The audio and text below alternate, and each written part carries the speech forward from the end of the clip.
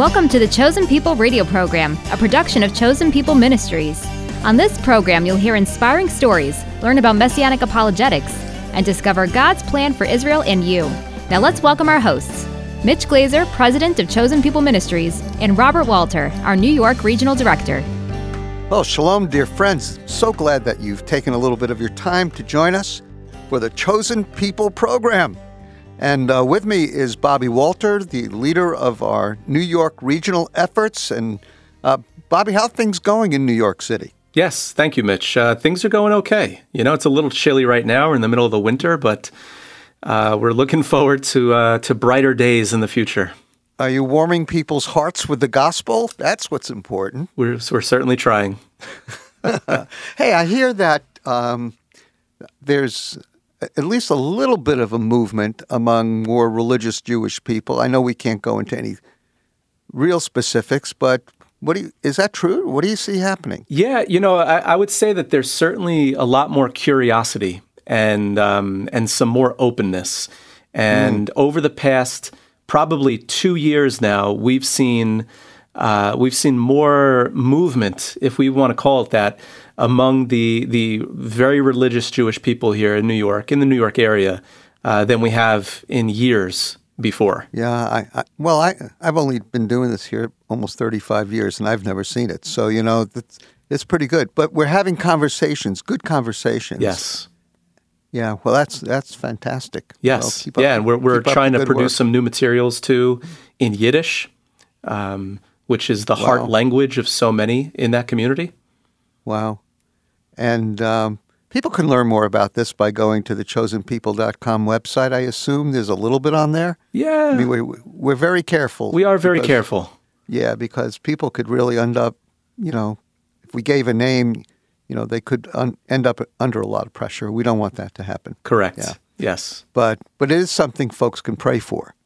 Yes, certainly. Yeah. Certainly. And if you're interested, if you want a copy of a Yiddish New Testament, you can reach out to us at chosenpeople.com/radio. Let us know that you're listening. Oh, okay. Yeah, you can learn Yiddish. And that's the language my parents spoke when they didn't want me to know what they were saying. It's one of those.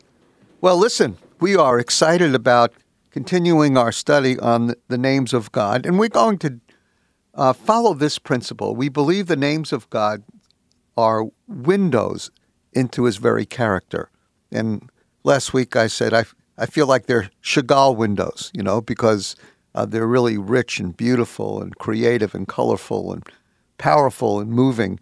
And when you know the name, then you know a lot more about God and about his character.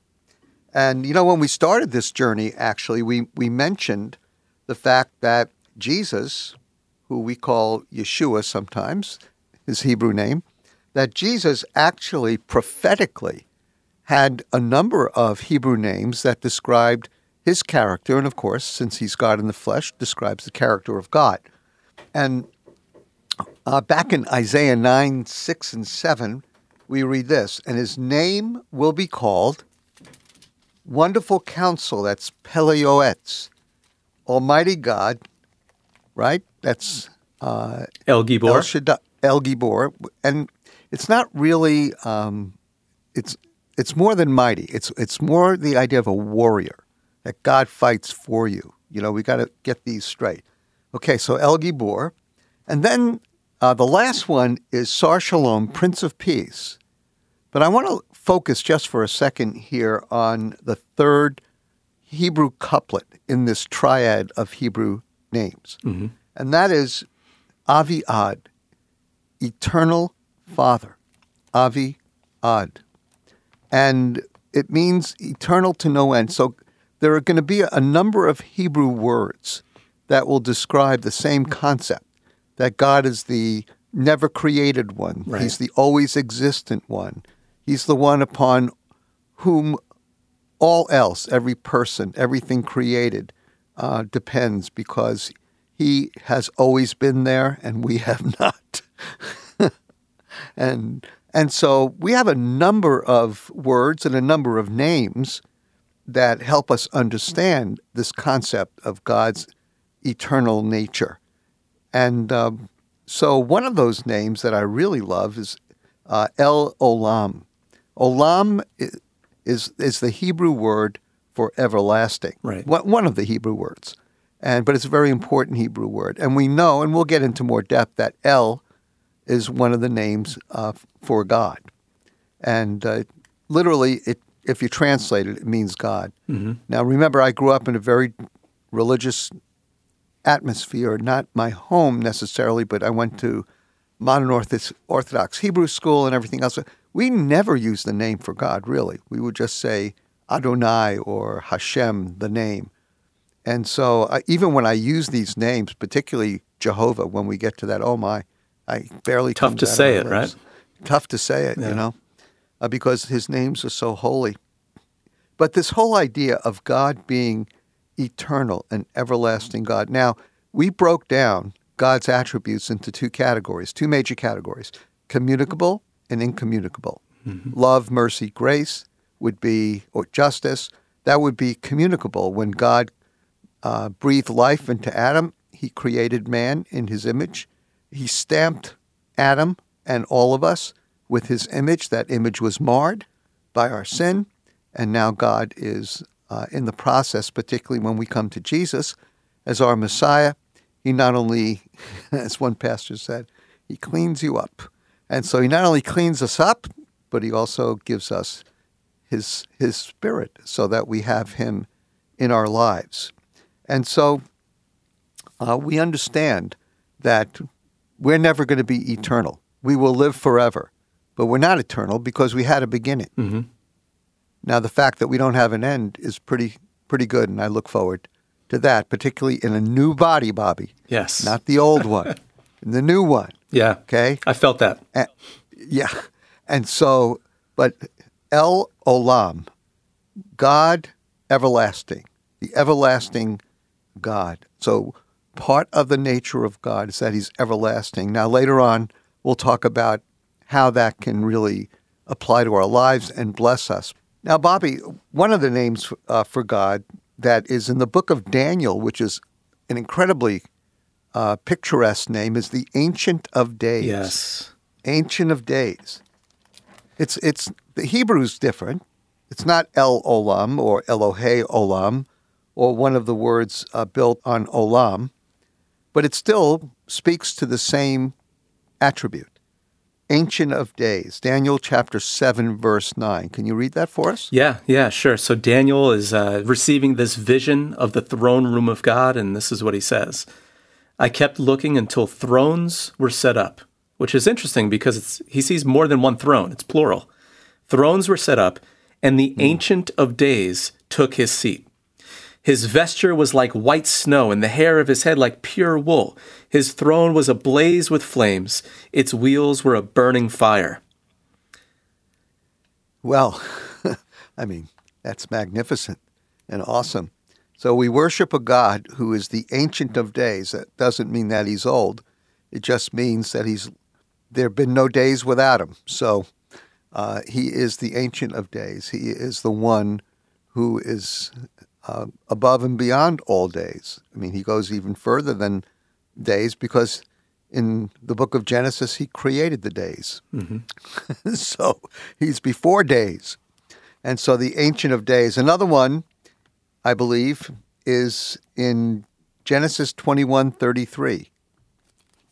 Can you read that to us, Bobby? Yes, so Genesis 21:33, it says this, Abraham planted a tamarisk tree at Beersheba, and there he called on the name of the Lord, the everlasting God, which is the El Olam, like you said earlier, Mitch, pointing to just this fact that, God who created all things exists outside of time and space. He is, a nice word that I learned in seminary, he is transcendent, which means that he transcends everything that we can observe and experience in our lives. Now, what's also wonderful from my perspective is that because we understand from Scripture that the Son is also God. We are triune. We believe that God is Father, Son, and Holy Spirit. And theologians have tried to help us understand what that means. I'm okay with a little bit of mystery. clearly the triune nature or the Trinity is clear in Scripture to me. We see quite a bit of it in the Old Testament as well in the New Testament. And so it's no mystery, so to speak, that the Son shares the same attributes as the Father. Right. We know from Philippians chapter 2 that in the Incarnation, he limited those attributes. He didn't limit the communicable attributes to some degree, but he definitely limited the non-communicable attributes. But he is still God. And one place where we see that, along with Isaiah 9:7 that we read earlier, another place we see that is in Micah 5:2. Now, Micah 5:2, if you're going to read in your Jewish Bible, it's Micah 5:1. So not all the... It's a little confusing to Christians because sometimes the Jewish translation has a little bit of a difference in verses, but we do not believe the verses are inerrant and inspired, do we, Bobby? No. As long as the text is there, we're okay. Yeah. So Micah don't worry about the numbers. Right. So Micah 5:2, and this is that famous prophecy about the birthplace of the Messiah. It says this, "But as for you, Bethlehem Ephratah, too little to be among the clans of Judah. From you, one will go forth for me to be a ruler in Israel. His goings forth are from long ago, from the days of eternity." Wowie zowie. Let's unpack this one. So Bethlehem Ephratah, it's the Bethlehem that was about 5 miles from Jerusalem. Right. Right? Mm-hmm. Okay. It was from the tribe of Judah. That's important because the Messiah would have to be from the tribe of Judah. Genesis 49:10. That's a messianic prophecy that tells us this exactly. He will be a ruler. He will be Jewish. He'll be from Israel. But then in verse 2 of Micah 5, we get something that's just incredible. His goings forth are from long ago. That's the Hebrew word kedem. Mm-hmm. We use the word, or the Bible uses the word kedem, and if you do a study of the Old Testament, you'll see whenever the Hebrew word kedem and the Hebrew word olam are used together, it's almost always, in fact, I can't think of any exceptions, it's used of God himself. And so Micah, who is a contemporary of Isaiah, was trying to say something very, very clear here under the inspiration of the Holy Spirit. His goings forth are from long ago, kedem, from the days of eternity, forever. And so when you put those two together, there's no doubt that this ruler who's going to be Jewish, who is going to come from Bethlehem, which, by the way, means house of bread, so the bread of life comes from the house of bread. I throw that in at no extra money.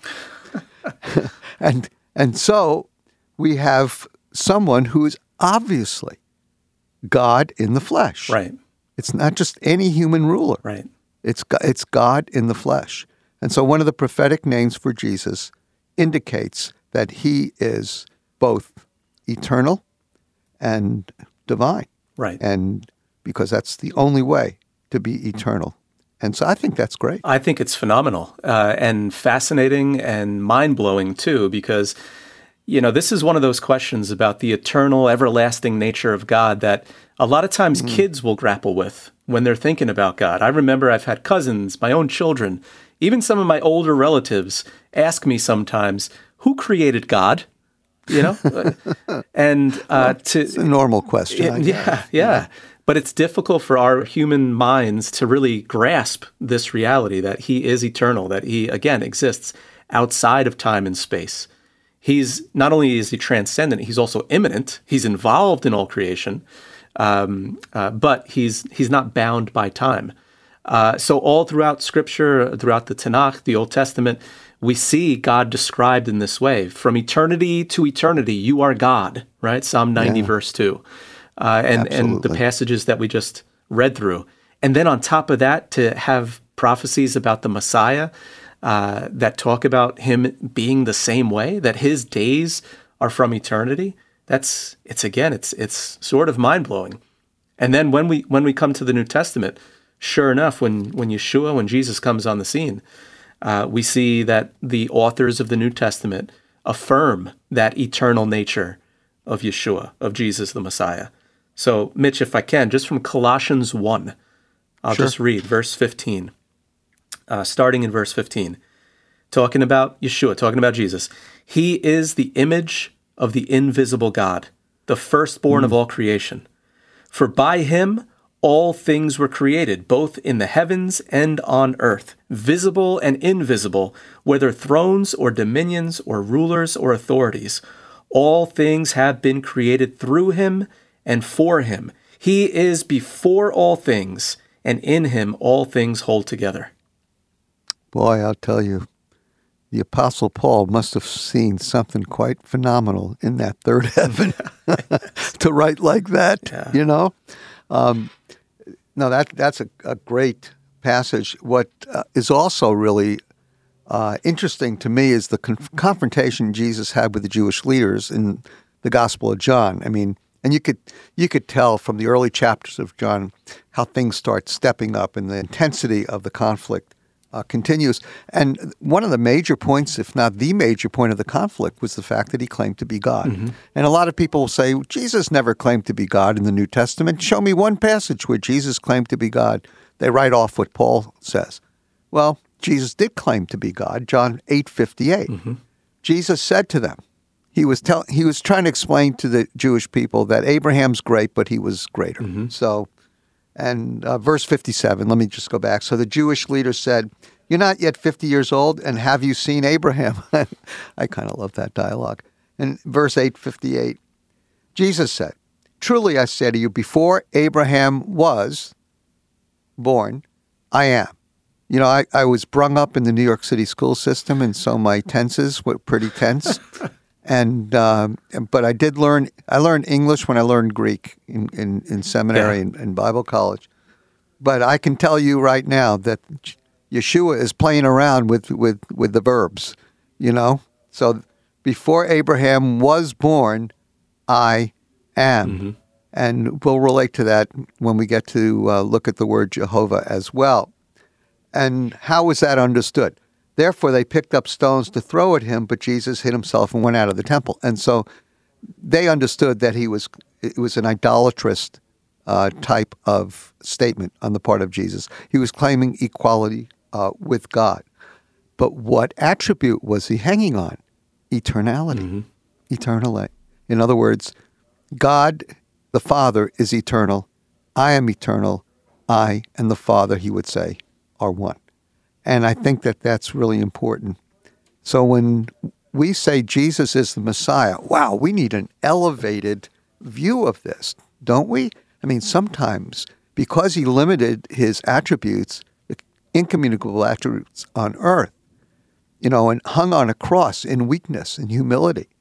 And of course, he could have called down thousands of angels, but he didn't even need angelic help.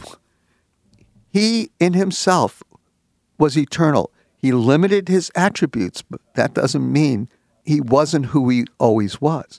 He was. He was God in the flesh with all of the incommunicable and communicable attributes.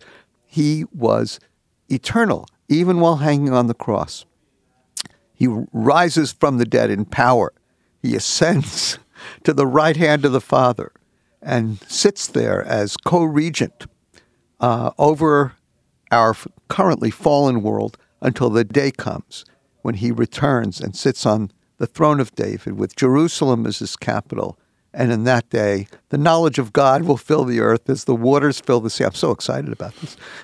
And so he will be all in all. He is eternal. When we talk about believing in Yeshua, you know, we're not talking about believing in a baby in a manger. True, he was a baby in a manger. He was small and cute and everything else a baby is. He was weak. He was frail. He was whipped. His skin was shredded. He was hanging on a cross. And yes, that's true. But he was still the eternal, all-powerful Savior. That is our Jesus. He is eternal. And dear friend, if today life is disturbing you, you know, wars, rumors of wars, financial instability. I mean, there is so many, relational instability. There are so many things that can shake us. But remember, He is our rock. He is eternal. He never changes. He is the one that we can stand on and live our life with confidence and joy. He is our eternal Savior, Jesus.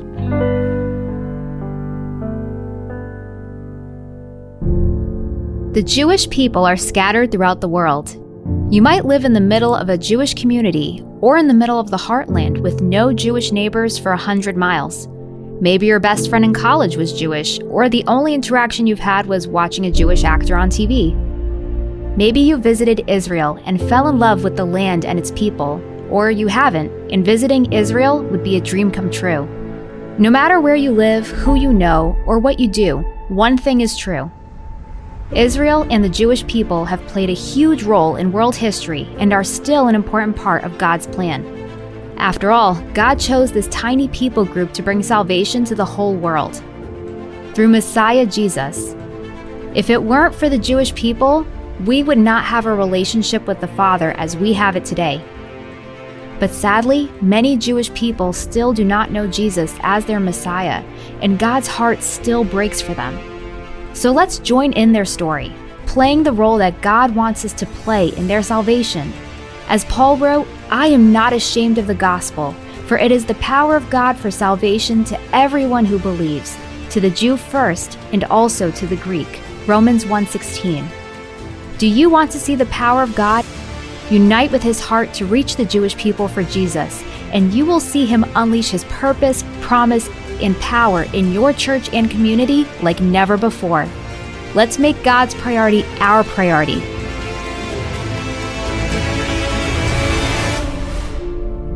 At the heart of every believer is a desire to walk in the ways of the Savior. So, we'd like to encourage you to go deeper by connecting with our Messiah's culture and the things He holds dear. Throughout the Gospels, we read that Jesus was a Jewish man in Jerusalem. And to help you discover the past, present, and prophetic impact, we have a variety of articles, books, and newsletters that will help you to learn more. And you can even invite one of our speakers to your local church. To learn more or to request a church presentation, visit us online at chosenpeople.com/radio. That's chosenpeople.com/radio. You're listening to The Chosen People, which is produced and sponsored by Chosen People Ministries. Thank you so much for joining us today. This ministry exists to pray for, evangelize, disciple, and serve Jewish people everywhere, and to equip believers to do the same. So if you'd like to know more about us, let me encourage you to stop by our website and explore. You'll find us online at chosenpeople.com/radio. And we even have a free gift for you just for connecting with us today. That's right, Bobby. The book, great book, Why Israel, explores Israel through the lens of Scripture, bringing clarity to this sometimes controversial topic, such as, has the church replaced Israel in God's plan? Does Israel still have a hope for the future? What about the modern state of Israel today? This book by Tommy Fretwell is an introductory study about the role God's given to the Jewish people and the land of Israel. Tommy writes with spiritual passion and insight. I know you're just going to love this book. So we'll send this gift to you for free when you say hello at chosenpeople.com/radio. You can also ask for the book Why Israel by Thomas Fretwell when you call us at 888-293-7482 or by writing to us at Chosen People Ministries, 241 East 51st Street in New York, New York, 10022. And now let's wrap up today's program with the Aaronic benediction. Yevarechecha Adonai v'yishmorecha Ya'er ponav elecha v'yichuneka